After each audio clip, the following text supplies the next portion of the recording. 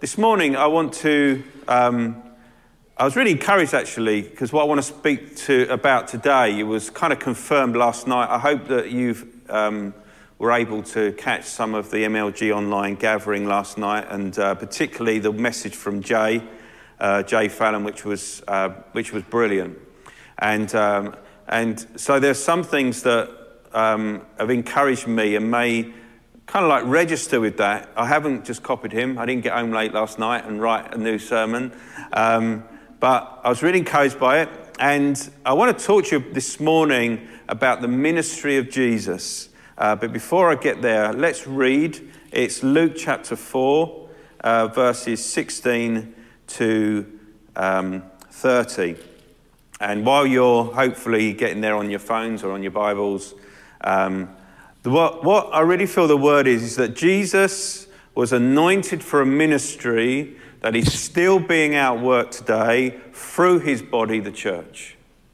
And we as church should be encouraged to recognise his work, the work of Christ, that is active today in the church by the Holy Spirit. And so that's where I'm going this morning. And so they were talking about the ministry of Jesus. There is a response from us, his church. And there is also a wonderful message. If you don't know the Lord personally this morning, it's that when we hear about the ministry of Jesus, it's a wonderful message of what he came to do. So let's read verse 16. And he, that is Jesus, came to Nazareth where he had been brought up. So he went back to his hometown. And as was his custom, he went to the synagogue on the Sabbath day. So he went to church and he stood up to read. And the scroll of the prophet Isaiah was given to him. He unrolled the scroll and found the place where it was written, "The Spirit of the Lord is upon me, because he has anointed me to proclaim good news to the poor. He sent me to proclaim liberty to the captives and recovery of sight to the blind, to set at liberty those who are oppressed, to proclaim the year of the Lord's favour." And he rolled up the scroll and gave it back to the attendant and sat down, and the eyes of all in the synagogue were fixed on him. And he began to say to them, "Today this scripture has been fulfilled in your hearing." And all spoke well of him and marvelled at the gracious words that were coming from his mouth. And they said, "Is not this Joseph's son?" And he said to them, "Doubtless you will quote to me this proverb, 'Physician, heal yourself. What we have heard you did at Capernaum, do here in your hometown as well.' And he said, 'Truly I say to you, no prophet is acceptable in his hometown. But in truth I tell you, there were many widows in Israel in the days of Elijah, when the heavens were shut up 3 years and 6 months, and a great famine came over all the land. And Elijah was sent to none of them, but only to Zarephath in the land of Sidon, to a woman who was a widow. And there were many lepers in Israel in the time of the prophet Elisha, and none of them were cleansed, but only Naaman the Syrian. And when they heard these things, all the synagogue were filled with wrath, and they rose up and drove him out of the town and brought him to the brow of the hill of which their town was built, so they could throw him over the cliff. But passing through the midst, he went away."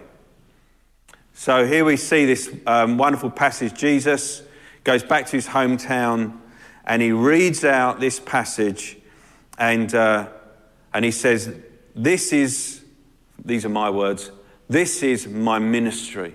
This is my anointed work in which God has called me to do." And what we will find as we go through this is that it was referenced to Isaiah 61, was a known scripture for those who've been listening that was declaring about the coming Messiah, this anointed one that the Jews were waiting for. And when he's read that, and when he said, "Today this scripture has been fulfilled in your hearing," he's saying to everyone, "I am the Messiah." This is a clear thing. And what's interesting was that they didn't catch that until he challenged them. And so I just want to go through this. But the first thing I want to just look at is this first line, "The Spirit of the Lord is upon me."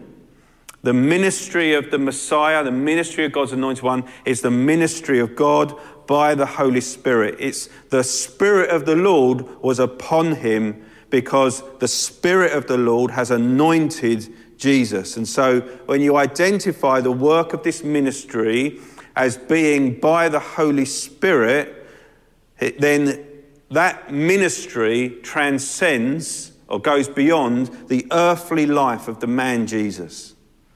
And so I want to start with this, just recognizing, because what I want to show you was that, we get to this, the anointing on Jesus was not just for the 3 years of his ministry on the earth. So the first we realize is the Spirit of the Lord was upon Jesus, anointed Jesus. And we see the work of the Spirit. Let me read some verses where Jesus says, I will ask the Father and he will give you another helper. That word another means like me, that he may be with you forever. That is the Spirit of truth, whom the world cannot receive because it does not see him or know him. But you know him because he abides with you and will be in you. It's John 14:16. In John 15:26, when the Helper comes, whom I will send to you from the Father, that is the Spirit of truth who proceeds from the Father, he will testify about me, and you will testify also because you have been with me from the beginning. In John 16:7, I tell you the truth, it is your advantage that I go away, for if I do not go away, the Helper will not come to you, but if I go, I will send him to you. The point I'm making here is that when we read this, we have to understand that it was the Spirit of the Lord that anointed Jesus for ministry. And therefore, because it's the Spirit of the Lord and not contained in, if you like, in the life of Jesus on the earth, it transcends. The ministry goes beyond Jesus' life on the earth because it's by the Spirit. And when Jesus ascended, the ministry of Jesus continued as he sent the Holy Spirit into his church. And so he says, the Spirit of the Lord is upon me because he has anointed me. You know, so I don't know about you, but some might feel the anointing is a bit like this. You know, you fill this up with water. At some point, that will run out.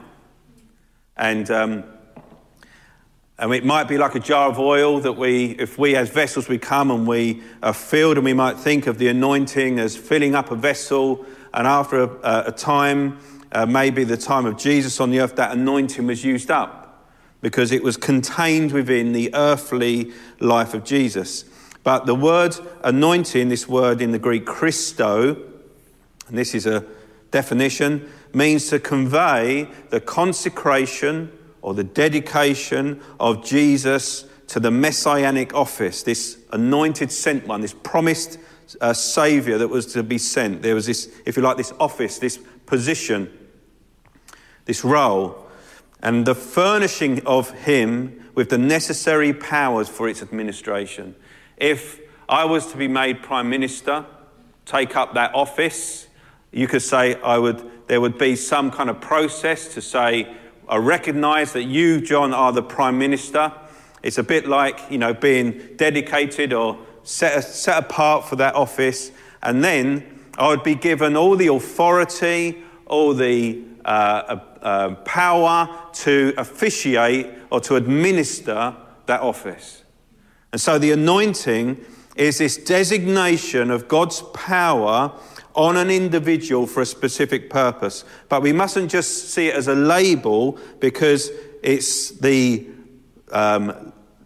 designation, the label, but the authority and the power and the presence of the Holy Spirit is upon that person for that role. And so it says in Scripture, God anointed Jesus of Nazareth with the Holy Spirit and with power.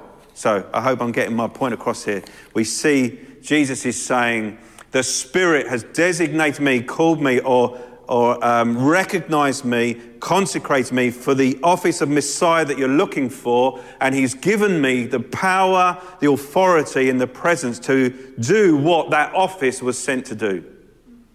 Okay?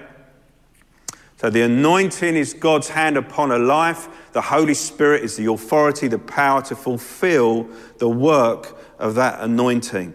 So as I said, and Jesus said, today this scripture has been fulfilled in your hearing. He's saying, listen, you've been waiting for the Messiah. You've been waiting for that man to come. I am that man. You don't need to wait anymore. I am the coming Saviour.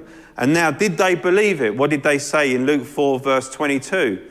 They said, "Is this not Joseph's son?" They couldn't get past the man that was the child that ran around the streets playing whatever they did in those days. They couldn't separate out this human child from this God man. And I think this is my first point that I felt challenged of the Lord to give us, is that do we believe that the work and ministry of God seen here in this passage that is in Jesus through the Holy Spirit is still at work today? That's the question. Do you believe it, or are we still seeing Jesus in such a maybe a historical Jesus view? Or are we seeing Jesus in a very separated out view, almost so separated out that we see no relevance in our lives? Or do we see Jesus presently at work, still ministering according to the anointing through his body, as he was doing it through his body when he walked on the earth? His body has changed, and we could go into that, which we won't. The church is his body.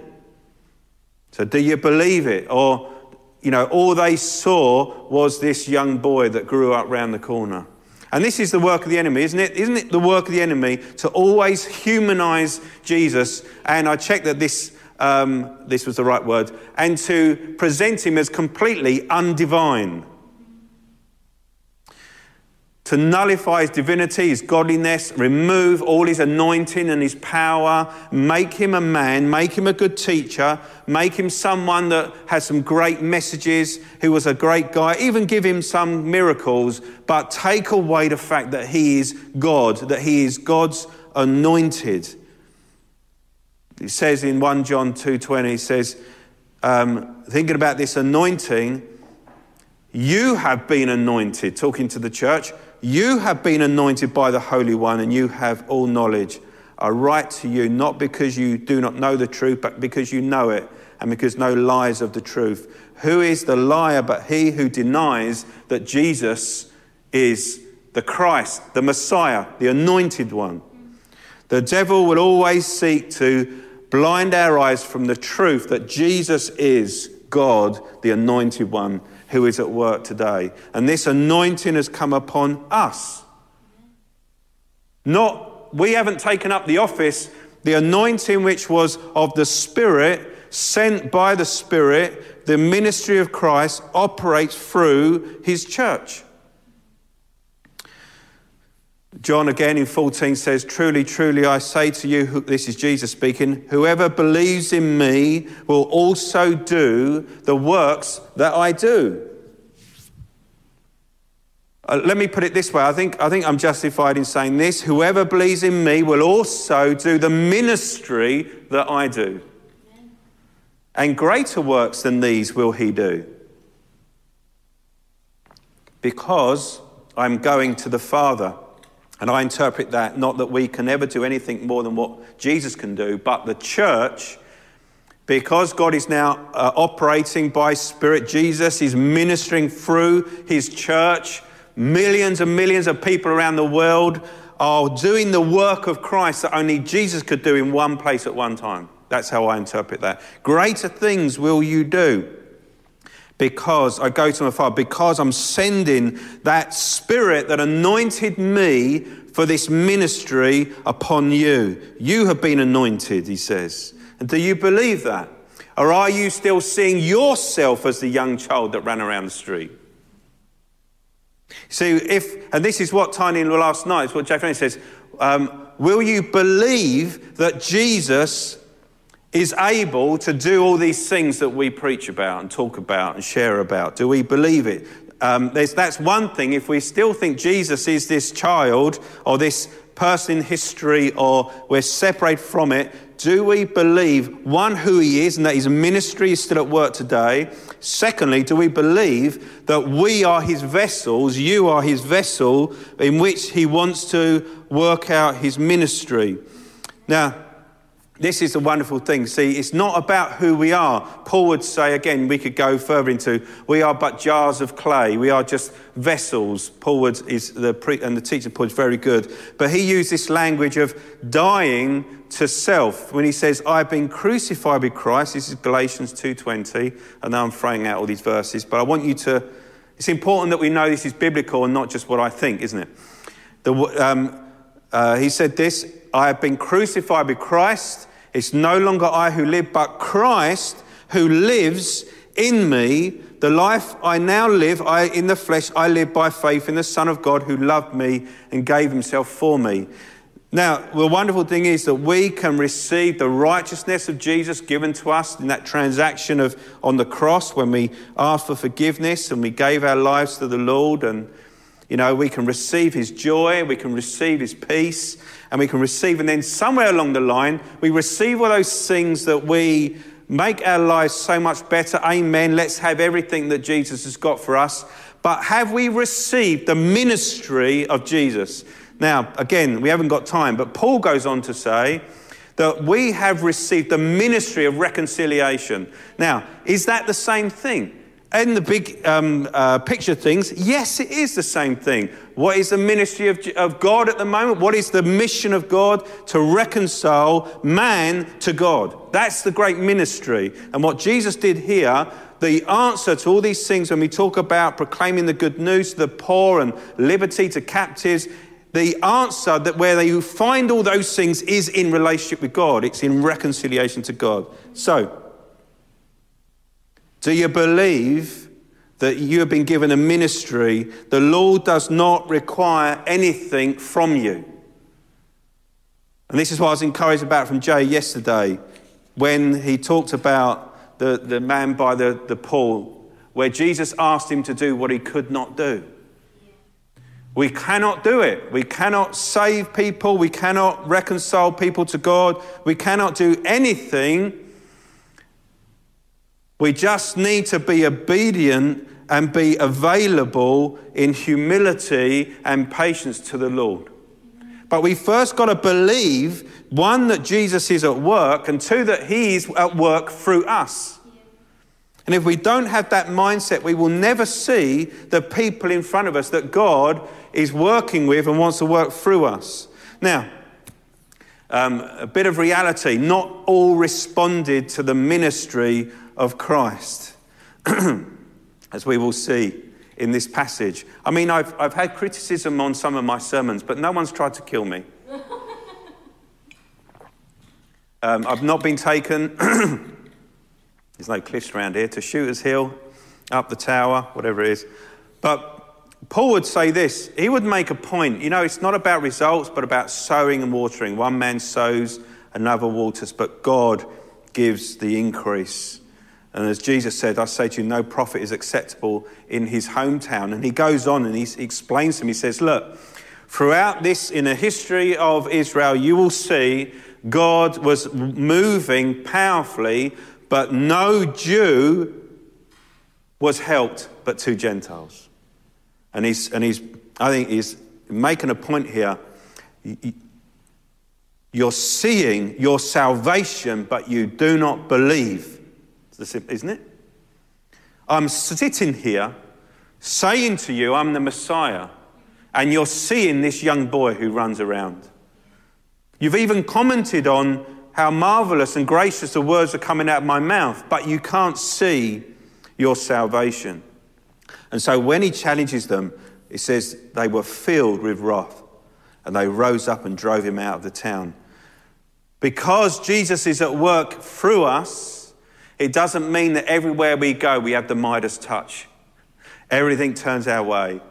Everything is wonderful. Jesus himself, and we see so much scripture that says that the norm of the Christian life and the norm of Christian ministries includes suffering.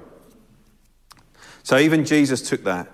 But will we be a church that believes that Jesus is at work? And if we really believe that, we need to address our expectations, start to recognize that God wants to work through us, and there is no excuse, because there is nothing we can do to bring to the table. Now, Jesus is quoting from Isaiah 61, 3-4, and I just want to read a bit from that, because as it goes on, this is verses 3 and 4. So 1 and 2 is kind of like what Jesus has quoted. Well, it is what Jesus quoted, but and then it goes on and says, to grant to those who mourn in Zion, to give them a beautiful headdress instead of ashes, the oil of gladness instead of mourning, the garment of praise instead of a faint spirit, that they may be called oaks of righteousness, the planting of the Lord, that they may be glorified. They shall build up ancient ruins, they shall raise up former devastations, they shall repair the ruined cities, the devastations of many generations. And so this people that Jesus is going to minister to, which includes me, includes many of us listening. We've seen that ministry. That's why we're here. That's why we're sharing this, why we're listening, because Jesus has already ministered to us, reconciled us to God, and he's looking to set us as oaks of righteousness, the plants of the Lord, that he may be, another interpretation is, to display his beauty. We're saved to display Jesus. So we see this further thing, and we see it goes on. He says, not just that, they're going to build up ancient ruins, they're going to raise up former devastations, repair ruined cities. And you can read Isaiah 58:12 again, just to this heart of God for the people of God to have impact in the world. And again, John 14 verse 12, as I said before, whoever believes in me will also do the works that I do. So we have to come to this point. Well, what is this ministry of Jesus? And as we go through this, I want you to think, you and I have to be positioned to recognize where there is need for the ministry of Jesus. So he says in Luke 4, verse 18, he says, to proclaim good news to the poor. And the word poor here describes someone who crouches and cowers and is used as a noun to mean beggar. These poor were unable to meet their basic needs and were forced to depend on others, on society. And we can take a practical view, but I think primarily it's a spiritual issue. There's a poverty of spirit. But what will you find, and what it's... or what it has been found to recognise is that those who have a practical need in terms of poverty are more open to the spiritual need of poverty. They understand what it means to be in need, and they understand what it means to be in dependence on another. And the problem with the rich is that they don't know what it means to be in need, and therefore don't know or are proud for against being in dependence from others. And one commentator writes, the financially poor are often open to receiving Jesus' teachings as good news because they realise their poor spiritual condition and thus their desperate spiritual need. To the church of Laodicea in Revelation, Jesus said, you say, I am rich and I have become wealthy and have need of nothing, and you do not know you are wretched and miserable, poor and blind and naked. So there's a need there when we recognise those who are poor. Again, it may be those who are needing help, needing support spiritually and also practically. Next one, he says, actually this is in Isaiah, this isn't actually in, so I'm going to mention it. He says, he has sent me to heal up, to bind up the broken-hearted. So if you're reading the King James Version, that would be included, but it's not included in the ESV, but it's included in the original text, so it's worth mentioning. So if the first one was poverty, the second one is sorrow, crushed and completely broken into pieces. That's the word there where it talks about broken-hearted, crushed and completely broken into pieces. There's good news for the broken-hearted There's healing in the joy of knowing the Lord. We have in our ministry this good news that heals the broken-hearted. And then he says he has sent me to proclaim liberty to the captives, bondage, so if we've got poverty, sorrow, bondage. The world we're promises so much, and people can go into all these things into the world, what the world offers, and often it is at a price that is not known until you want to exit those things and you realise you're in bondage. Bondage to sin, bondage to all sorts of habits and addictions, bondage to fear of what others think, or the bondage of fear of being separated out from the mainstream of society. There's so much bondage, and Jesus' ministry is focused on the poverty of spirit, the sorrow of broken hearts, the bondage of lives. And he says, and recovery of sight to the blind. And again, not limited to physical sight. We know Jesus opened the eyes of the blind, but opened the eyes of those who could not see the truth, the revelation.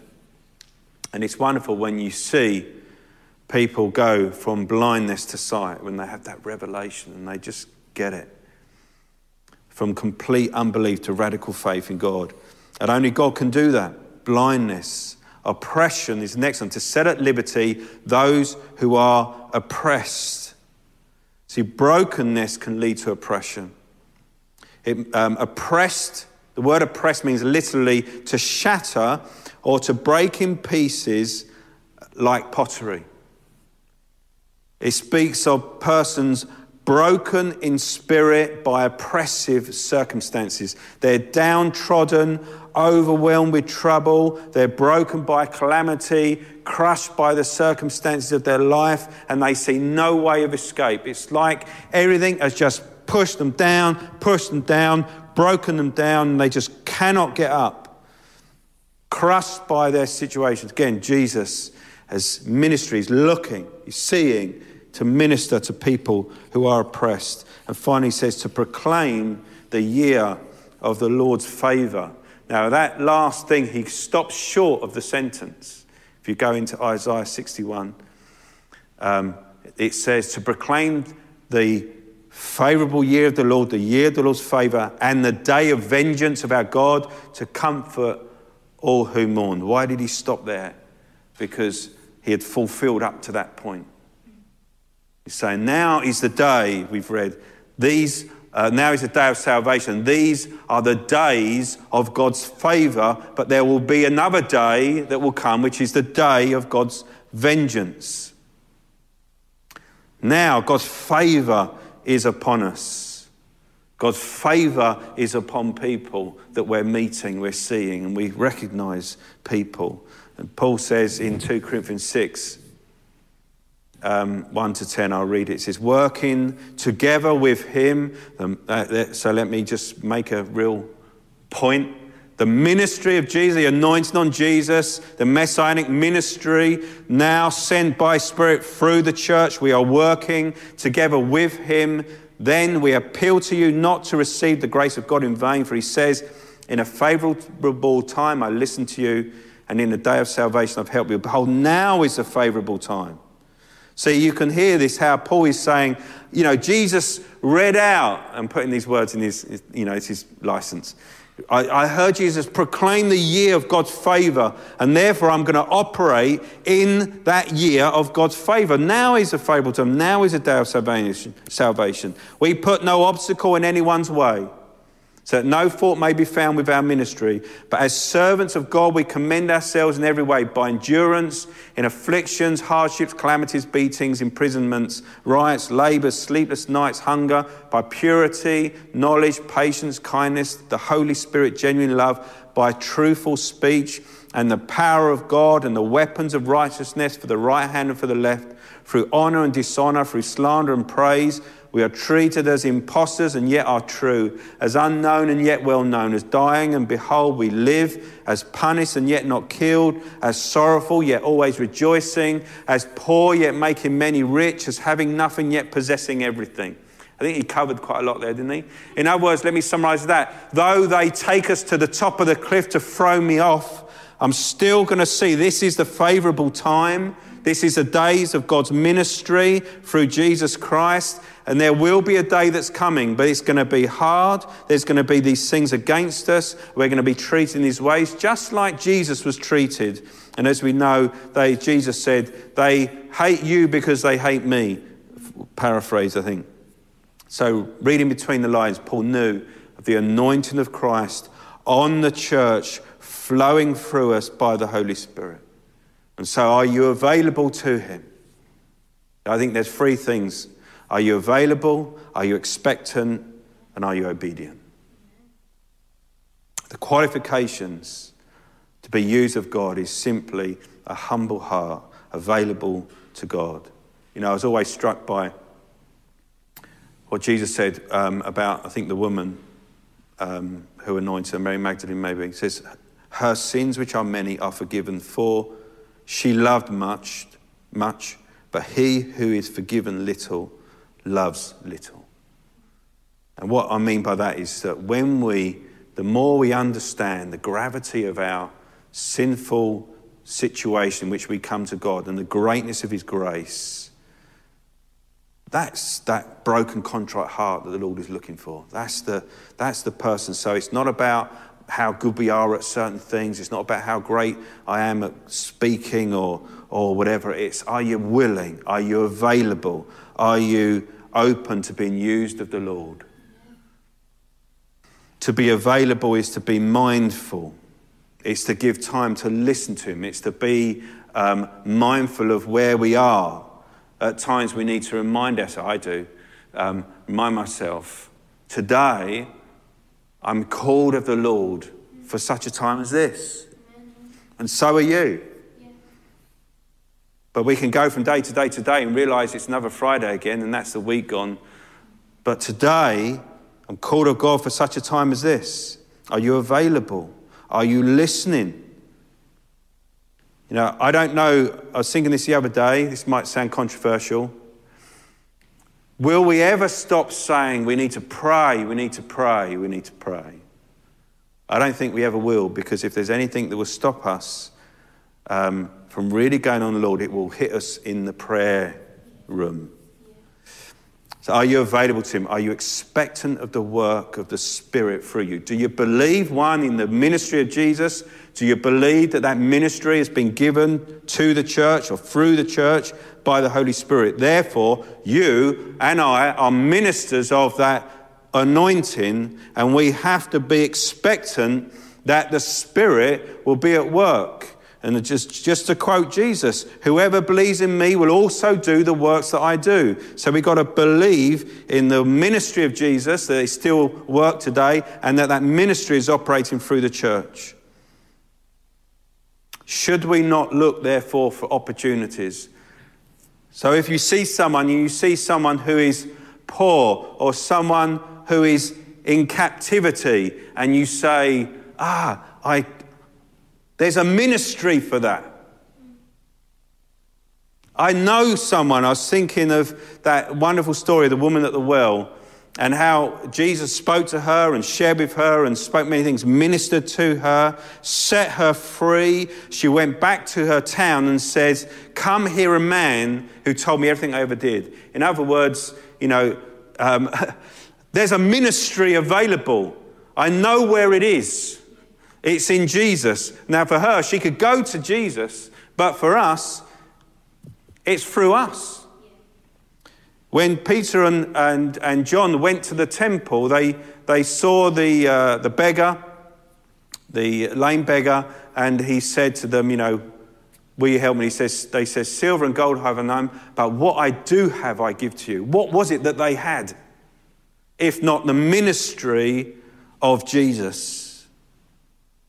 See, are you expectant of the work of the Spirit through you?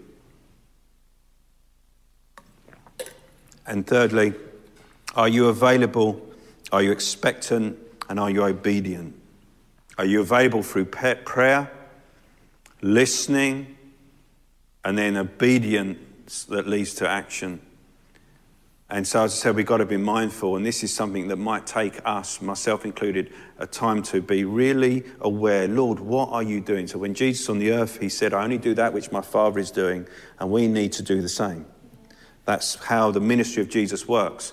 Wherever he went, so when he went to the pool of Siloam, as we heard yesterday, he walked and stepped over many who were sick to go to the man who he healed. How many people did he walk past on the streets that he did not heal? But he saw what God was doing. And I really believe that these are days of opportunity where there are going to be so many of the people, well, we know there's so many, but it will be evident of those who the ministry of Jesus was for. And I know it's for everyone, but we're going to see it. We're going to see those who are oppressed. We're going to see those who are just blind. We're going to see those who are poor in spirit. We're going to see those who are captives to certain things, to those who are brokenhearted. And we can say, I know a man. There is a ministry, there is a move of God that can be ministered to you. So I'd like to encourage you to get with God, ask him again to impress again on you what he wants to do through you. But are you believing in the ministry of Jesus? Do you recognize that ministry is in the church now, today, in us? Are you going to be available? Can be mindful. Are you going to think every day you may be going to work? If you're going to work at the moment, or if you're going to the shops, are you willing to be mindful amongst your associates, your friends? Are you going to be mindful and say, Lord, I'm here to be your minister? And then we need to do it. And one of the things that I want to bring up from last year, again, I want to encourage you, is the power of asking people if you can pray for them. Bring the ministry of Jesus in that simple way. Can I pray for you? When you listen to people, say, listen, I believe I have something of the Lord that he's given to you. Will you let me tell you about it? Will you let me pray for you? Will you let me ask the Lord for you? Will you let me go to Jesus and ask him to come and meet your need? See, we've got to do something. We can't just remain in our seats, in our homes and say, yeah, that's great. What an encouragement. That's lovely, wonderful, thank you. There's got to be an action to it, which is where faith operates. It's when you step out of yourself and you do something and you start small, but you've got to believe. I've got to believe in the ministry of Jesus for everyone that comes into my orbit. But I've got to do something about it. I've got to see what God is doing. And that requires me to walk closely with God, just as Jesus did. So there's my challenge to you. And I want to just invite Jack to come up. Just as we respond, because this is all great, I'm sure. The words are great, but the Spirit has to make these things known to us. We need to be encouraged to do that. We need the Lord to move, and we need to recognise that God has got to do something in our hearts in order that we may put this into action. So I'm just going to pray, and then we'll continue. Father, you're such a wonderful God and such a generous, loving God, gracious and merciful, compassionate. Father, and your heart breaks for people who don't know you. And Lord, will you use us? Lord, I just want to ask you, and everyone who's hearing this, Lord, that you will encourage their hearts to believe not only that you are at work, but you are at work and desire to work through them. And Lord, that we may have your eyes to see, Lord, what you're doing in our community. We cannot do it ourselves. We can only be available as your vessels, broken in whatever way we are at.